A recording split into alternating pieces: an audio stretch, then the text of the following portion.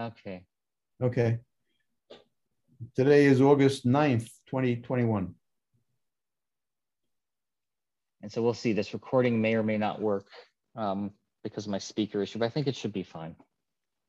So, okay. If not, we'll review for people briefly next week. Let's see.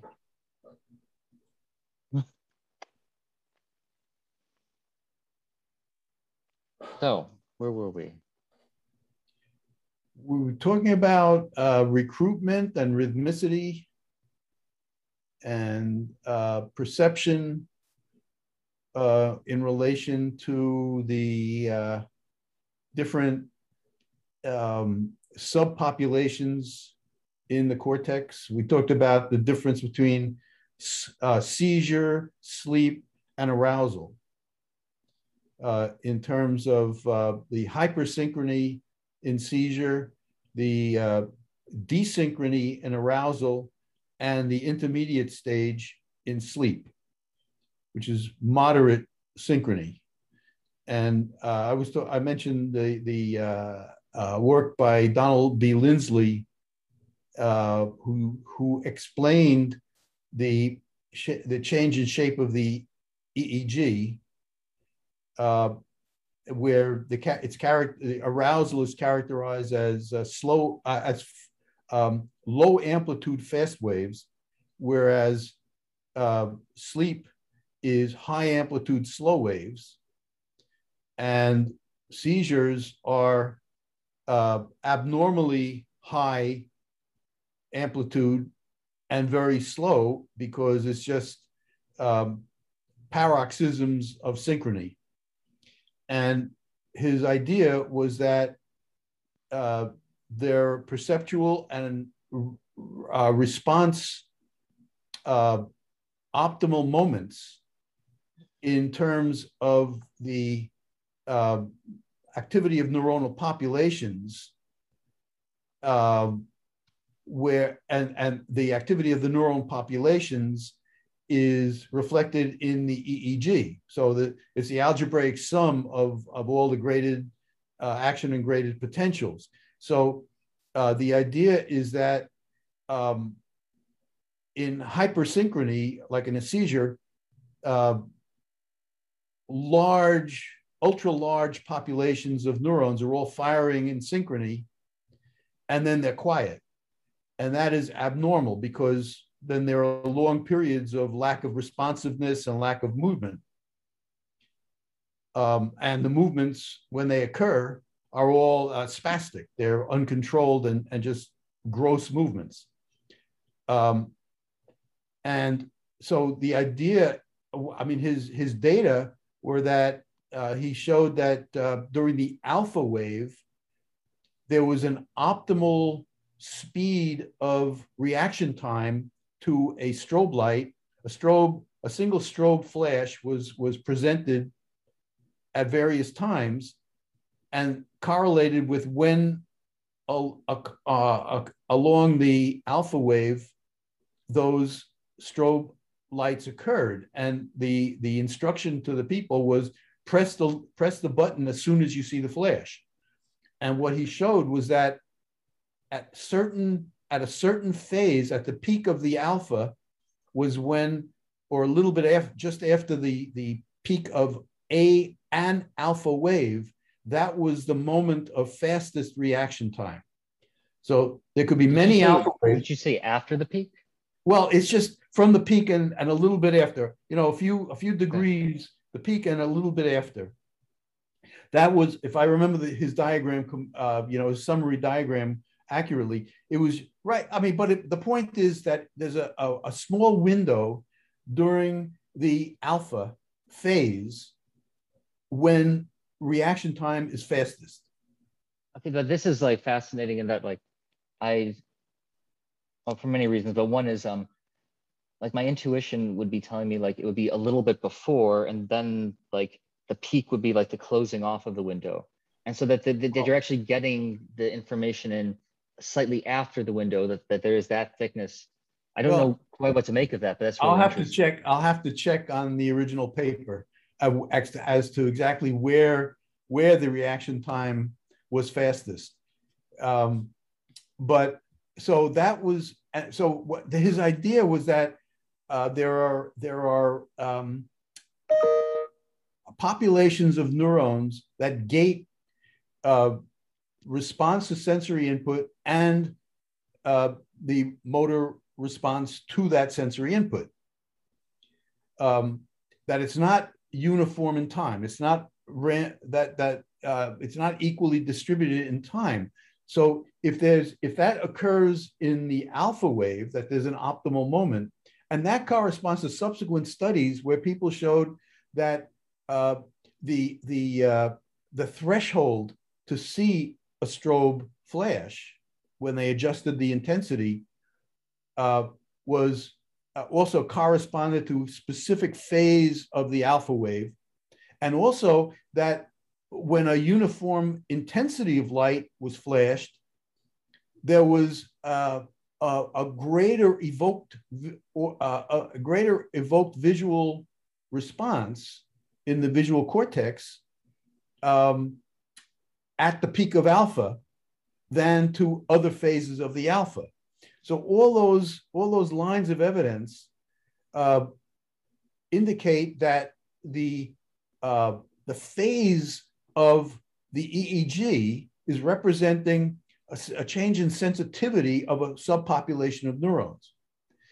And what Lindsley then extrapolated to the EEG, that arousal is a low amplitude fast waves. What that really means is that you have a lot of subpopulations of neurons who showing activity peaks at different phases in relation to each other. So they're all showing this rhythmical activity, but out of phase. So when you have two big electrodes on two, measuring the entire field of all these subpopulations, they're all doing their thing out of phase with each other. And that means that when you added up the activity algebraically, it looks like it's fast activity, but it looks like low amplitude fast activity, as opposed to if they all get in phase, then it looks like it's slow activity and high amplitude. Do you follow that reasoning? So that's how he explained the change in EEG pattern, where it's not really fast waves. The subpopulations are going at their regular rate, at their optimal rates. But the point that the fact that they're out of phase with each other makes it look like the algebraic sum is a much faster wave, a much faster EEG pattern. But it's not really faster. It's just they're all out of phase with each other. So it looks like very bumpy. So if I'm understanding, there's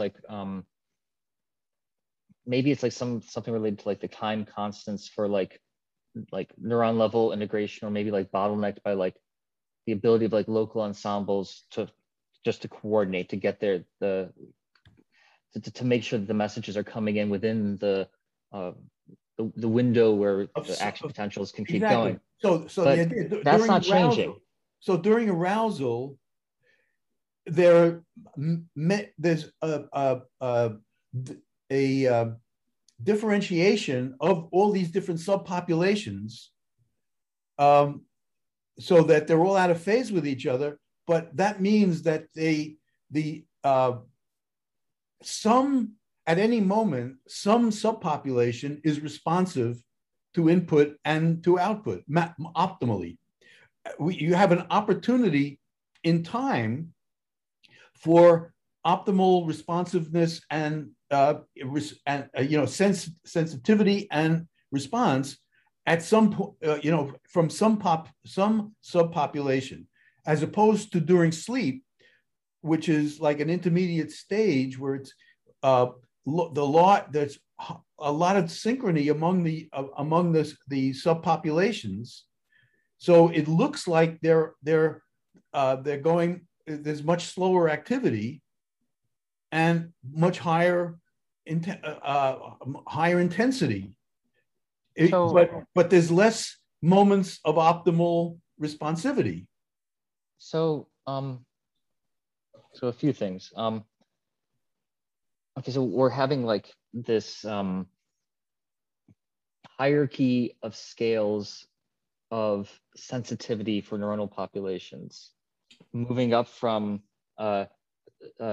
slower seeming because there's more populations in sync. Right. And so they're establishing these like synchronization manifolds, these coordination regimes. You're getting big signals evolving slowly. But then as you move to something like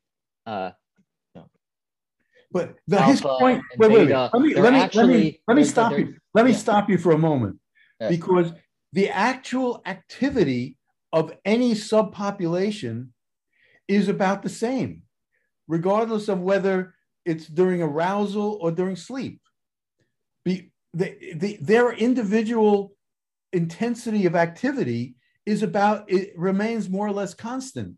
It's just that it's the appearance of the amplitude and speed of and frequency of the EEG just appears to change because of the amount of differentiation into different phase relationships. But the neurons themselves and the local populations are still operating at the same, within their range. They don't.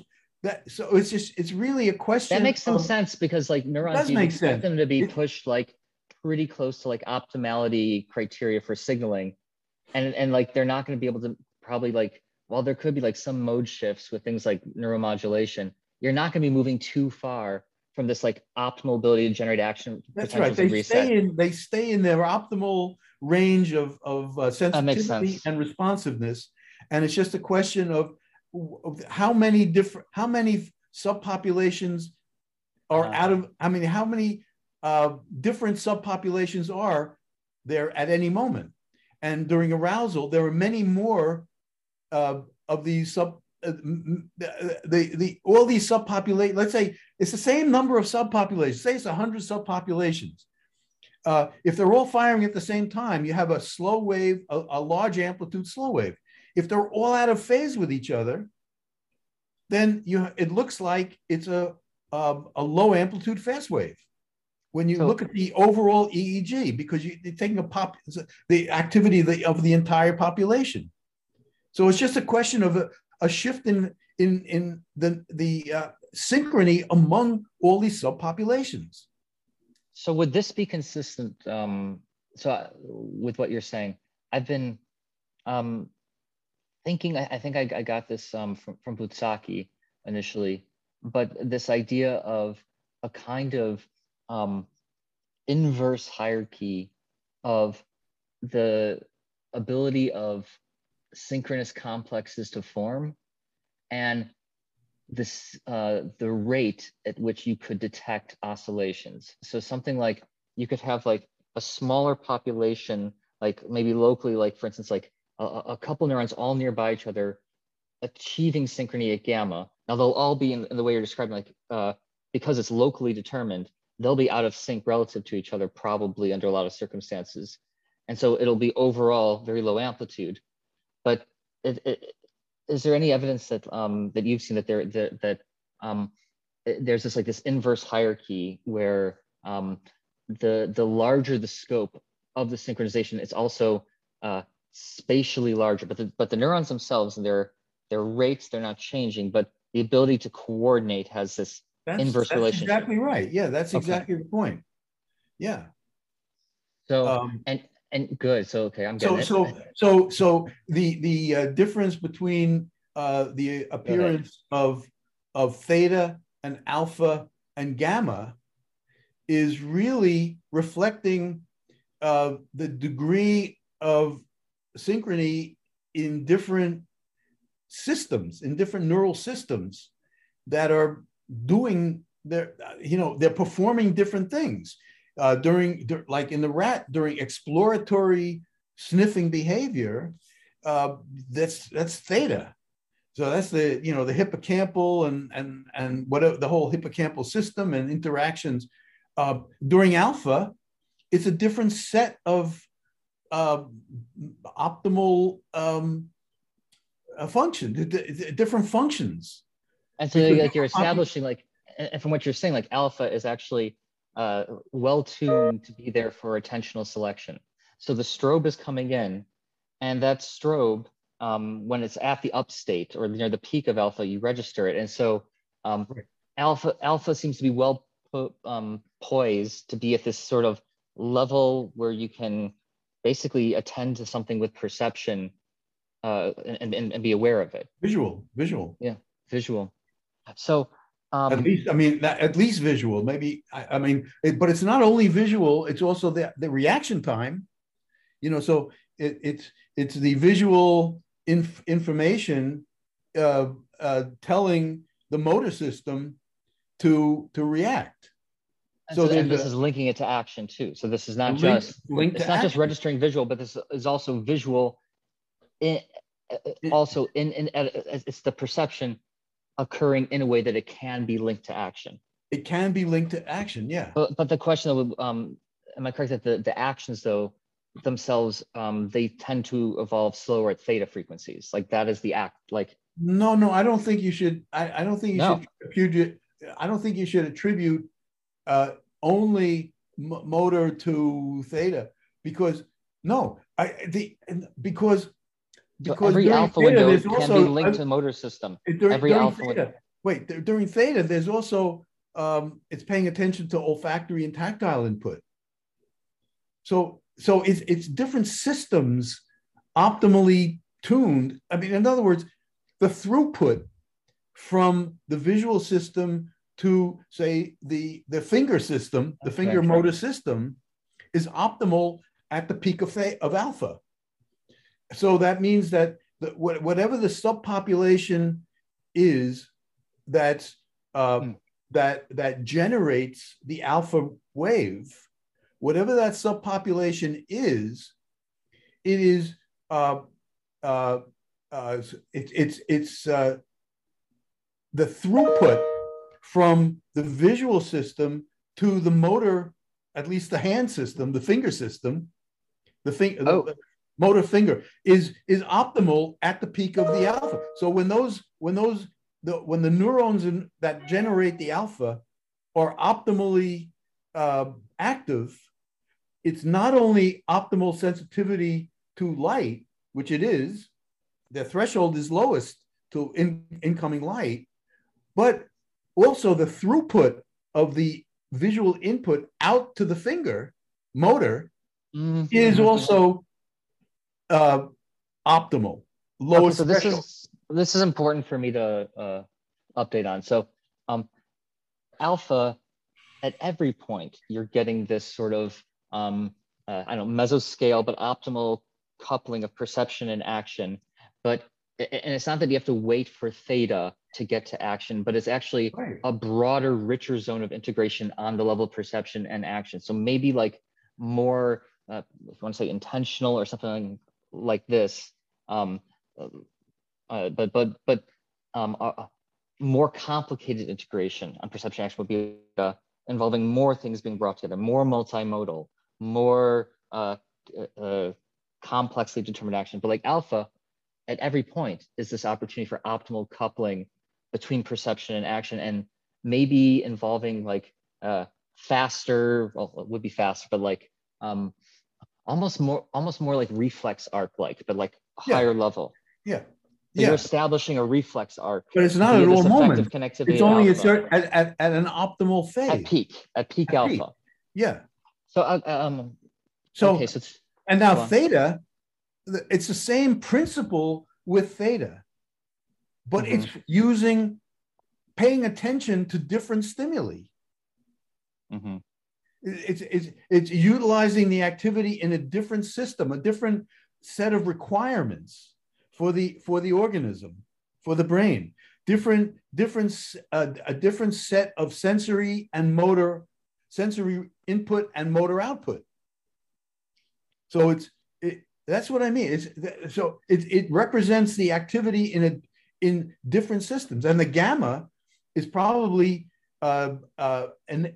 enables, it's like a super arousal, because then you have many more subpopulations all out of phase with each other and all able to respond differentially, but maybe within a certain, maybe there's an underlying alpha and theta process going on, but it's just that the gamma is giving more, enabling more subsystems in the brain to all get their information in for a particular response.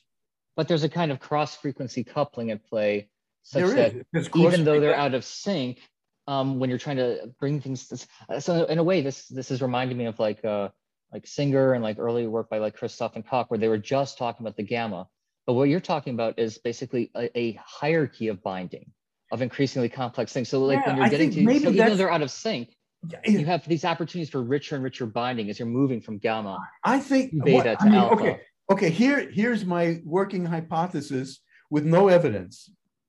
But my hypothesis is that whatever systems are involved in generating alpha or generating theta, whatever neural system is involved in generating theta, hippocampal, entorhinal, probably especially. Whatever. Okay. Yeah. Whatever system is involved in generating alpha, with thalamocortical, okay, plus whatever system is involved in generating gamma, that all those systems and whatever they do, whatever they're specialized to do when it's in pure form, you know, if it's pure alpha, pure theta, or pure gamma, you know, something, there are these more pure states, certainly, okay? But I would say my working hypothesis is that all those systems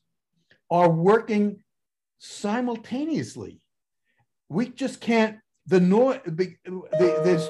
our measurements can't differentiate it, but I would bet that they're all going at the same time.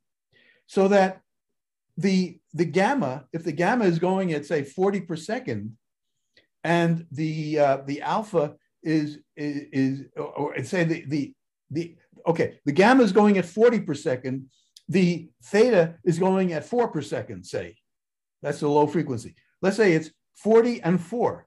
That means that there could be 10 different subsystems in the gamma system, feeding information into the theta system, into the theta alpha system.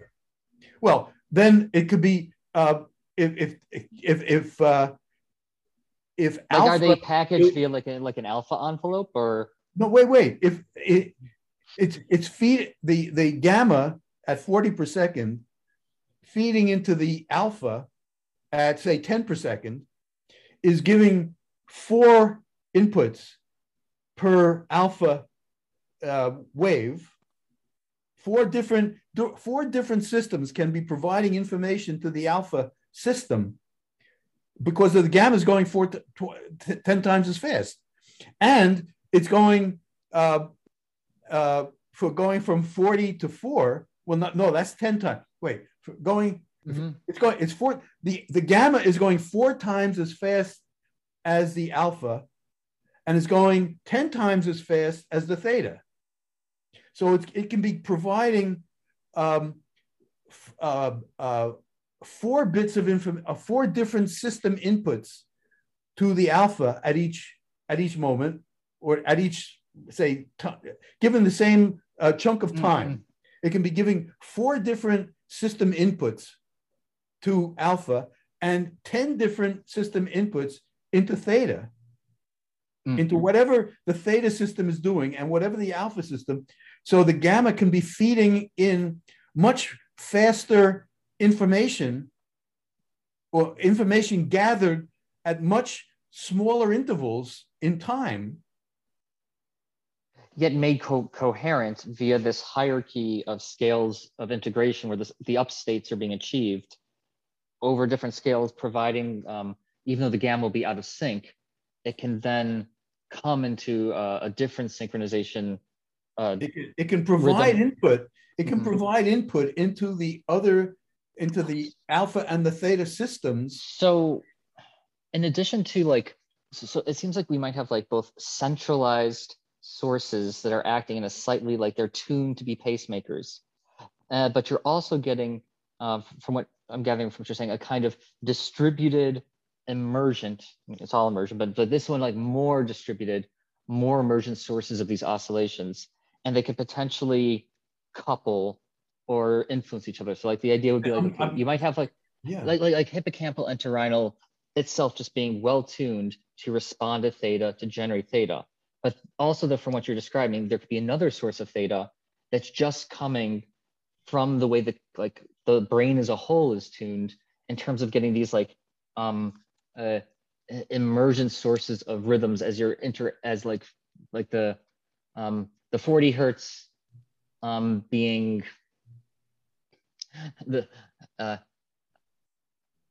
like for instance, like alpha being emergent if these 40 hertz oscillations are being put into like theta envelopes, something like this, you're going to get like an alpha beat or something like that, potentially. Like there, I don't know if that quite works, but I don't know what you mean by beat.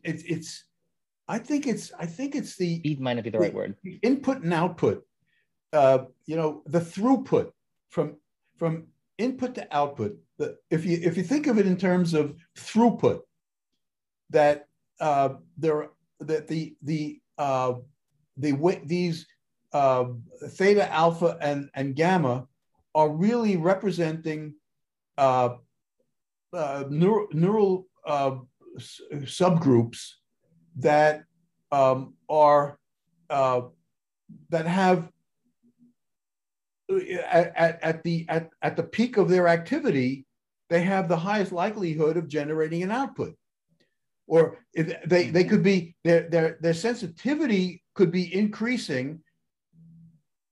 The more I mean, it's really the more synchronized they are, which is generating up to the peak. The more synchronized they are, they're always responsive. But if the more synchronized they are, if there's an input that comes in at the peak, that means that they're all ready to fire out. They're all ready to give an output at the peak. So they can respond to input at any time. But the fact that you have a subpopulation all becoming more and more synchronized in their sensitivity to input, which is true because that's when, at the peak of the alpha, you get the highest evoked potential.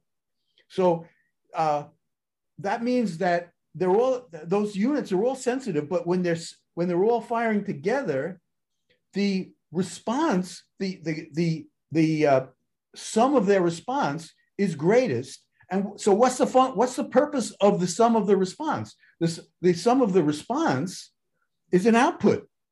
So that's when they can generate an output to a different system, so to someplace else. Bringing together enough forms of information that you have like more reliable inferences, more or just like richer combinations of sense data, but also the output being both like, okay, this is what we think is happening, but also this is what we think at some level we ought to do. And this could be like either at the level of a reflex arc, something like alpha, or it could be at the level of, or maybe the refresh rate of consciousness, or it could be a theta, a more like the animal moving to a place or whisking or like sniffing in a direction. Not only that, but not only moving, but computing what is the meaning of the olfactory input in conjunction with what is the meaning of the tactile input.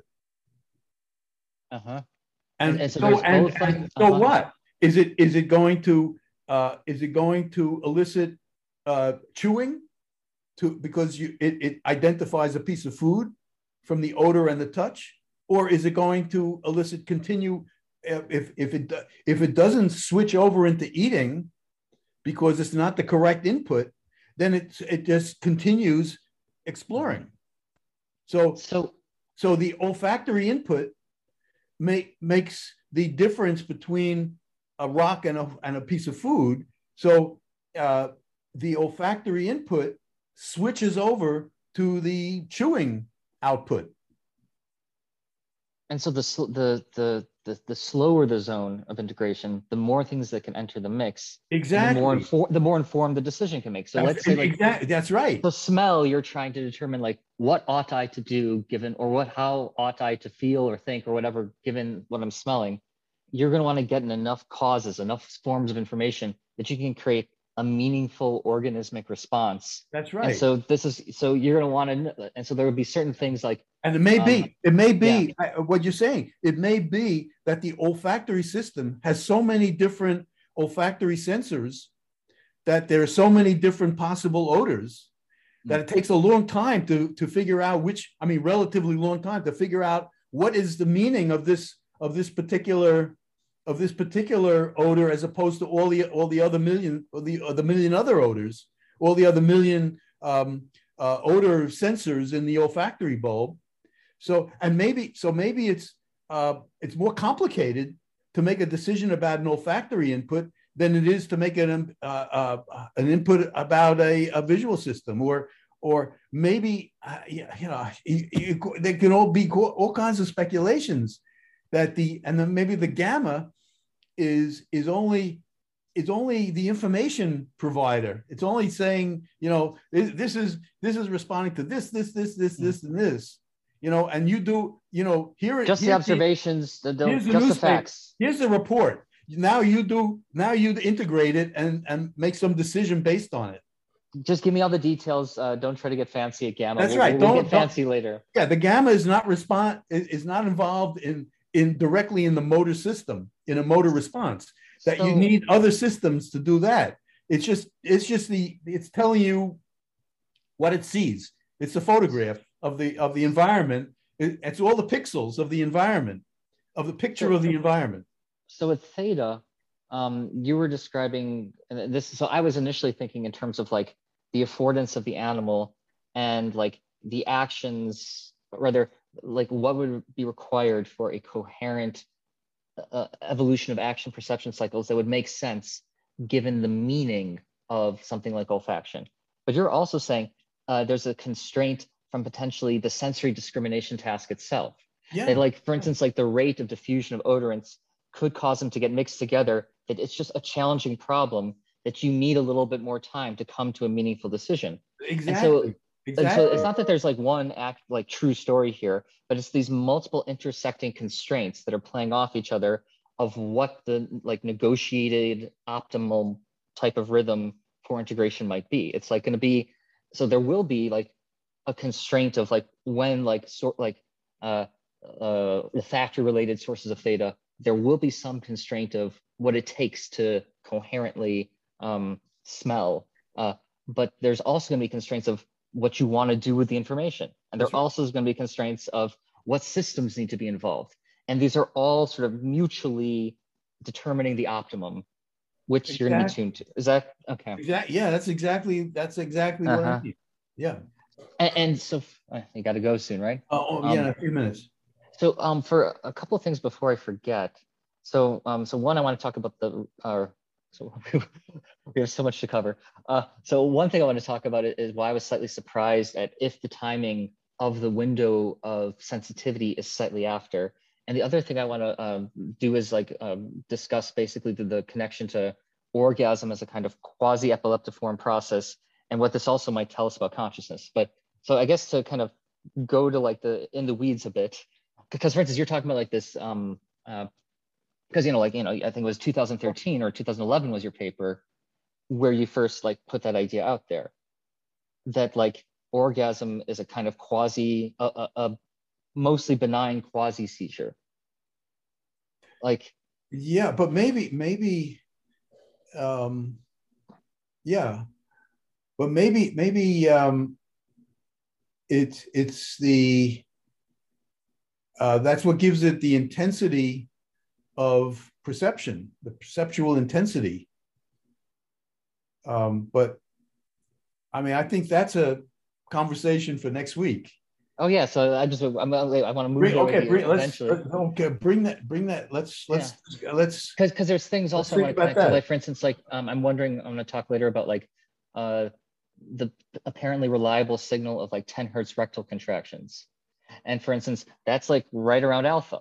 And so I'm wondering, is there like a feedback loop? Like, is that an interesting signature based on what we're talking about in terms of that perceptual intensity? Is part of it that like the smooth muscle, these burst modes of the generators? I think Is there's there like, also yeah, I think there's also an 8 per second contraction of the during ejaculation, if I remember correctly.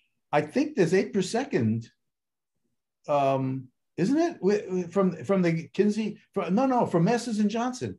I think they measured contraction of maybe bulbar cavernosus muscle. okay, so that's I really think eight. fascinating. I think 8 per second, So very low alpha or high theta, or high or theta. both. So Or that's maybe really that's interesting. a maybe the point of convergence between low alpha and high theta has significance, because that's where the two that's an optimal communication between the two different systems at 8 per second. Mm. Okay, so that's important Because to the me. theta can definitely go up to 9. I've So measured that in rats. It can I was definitely just go, it goes I up was to just 9. I was just treating like these like zones where it's like there as something that's just confusing to me. And I was wondering if No, that's actually confusing to the brain too. But you're no, actually no. saying this Maybe might be that's an getting. optimal coupling point. It's like a transmission in a car, for Christ's sake. It's. I mean, getting two different. Okay. When you shift gears, you have to get the two different gear speeds have to be synchronized to make the shift. You have to get the gears going. They both have to be on in order to go from one to the other. You're ready to go from one to the other. So maybe that's what happens at orgasm. When what happens when there's convergence between the alpha and the theta rates. There must be something unique going on in the brain. Something new is facilitated, because it's like it's the point where you can make the shift between say first and second gear. I'm viewing this as like a royal road into basically understanding what aspects of neural syntax and biophysics really related very much to the hard problem, and that like Yeah, if orgasm is this like peak perceptual vividness, and then there's like these signatures of coordination along different rhythms, I think this is probably going to be a hugely valuable source of information about like the actual biophysical processes that allow for perceptual synthesis, because we know that one of the most intensely vivid percepts that people have access to, we know this, is a climax. yeah. And so So maybe what is it?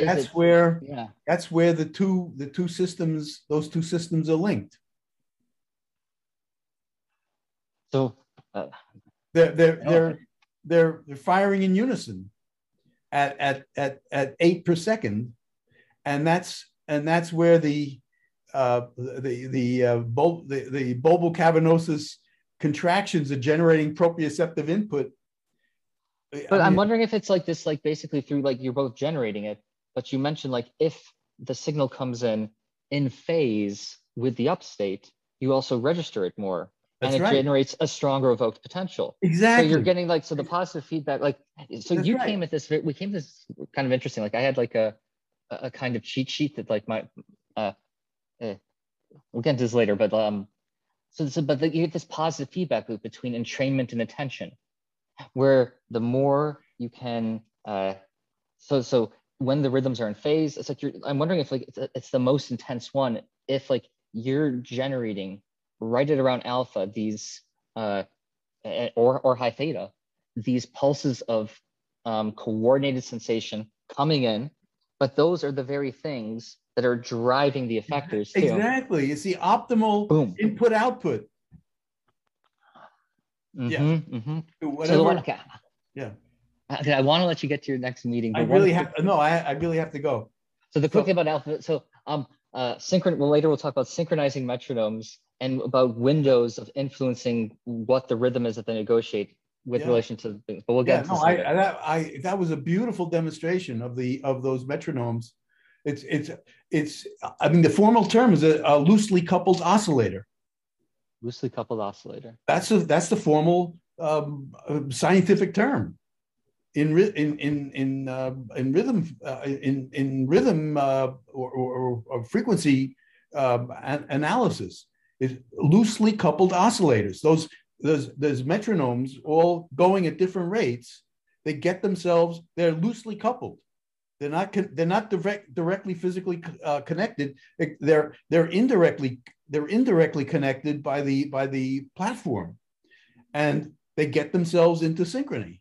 So next week I want to spend a little bit of time at least discussing loosely coupled oscillators and zones of integration windows. Okay, loosely coupled oscillators is what gives the appearance in the EEG of arousal. So I'm going to want to poke at that and get a little bit more into the. And then when they get synchronized, that gives the appearance of theta or alpha. That's the idea of the loosely coupled oscillators. The subsystems in the brain they're all firing like the metronomes. They all have their rhythm, but they can become coupled under certain circumstances. And that's what we see. When the rat is paying attention, when it has to make a decision of whether to jump off the table or not, that's when you see the strongest theta. So there's something going on, anyway, to be continued next week. Really, I really have to go. It's a hard stop. Looking forward to next week. Me too. Okay, thanks. Take care, Adam. You too.